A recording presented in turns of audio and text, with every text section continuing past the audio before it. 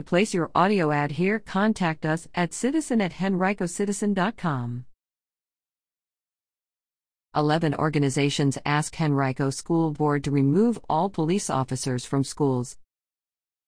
11 local, regional, and state organizations have joined several individual citizens in penning a letter to the Henrico School Board urging it to remove all police officers from the county's public schools or implement 5 other recommendations.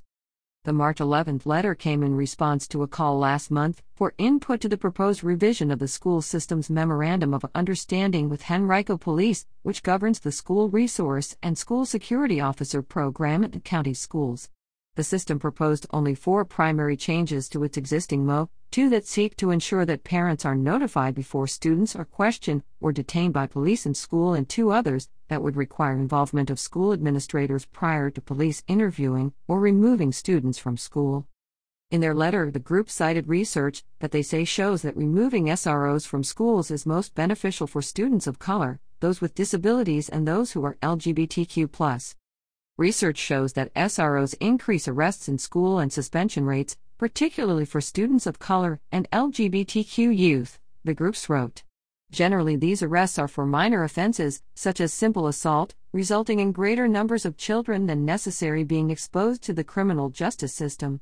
Additionally, there is no research evidence to suggest that SROs prevent school shootings. The letter was signed by the Legal Aid Justice Center, Equality Virginia Organizing Richmond Chapter, Together We Will Henrico, the Virginia Council on LGBTQ+, I Vote for Me, Neighborhood Resource Center, Performing Statistics, Side by Side, Advocates for Justice and Henrico Paces, and Lorraine Wright, Candice Lucas, and Zoe Spencer. While Virginia State Code allows local school systems to employ resource officers in their buildings, it doesn't mandate that they do so. As an alternative suggestion to removal of all officers, the group made 5 recommendations to the school board. That it specify its data collection procedures and objectives to decrease disproportionate arrests of Black students in schools, and that it track and make public data related to use of force against students in schools. That it add provisions to publicize the location of the MO on the school system's website and conduct quarterly meetings with Henrico Police to review it.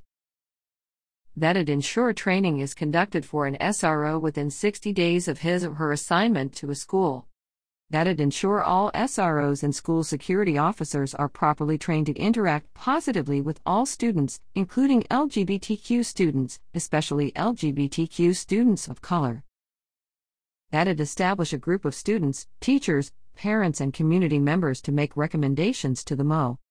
The group cited data from the 2018-19 school year that they said showed Black students, who compose about 36% of the school system's population, accounted for more than 75% of all short-term and long-term suspension in the 2018-19 school year.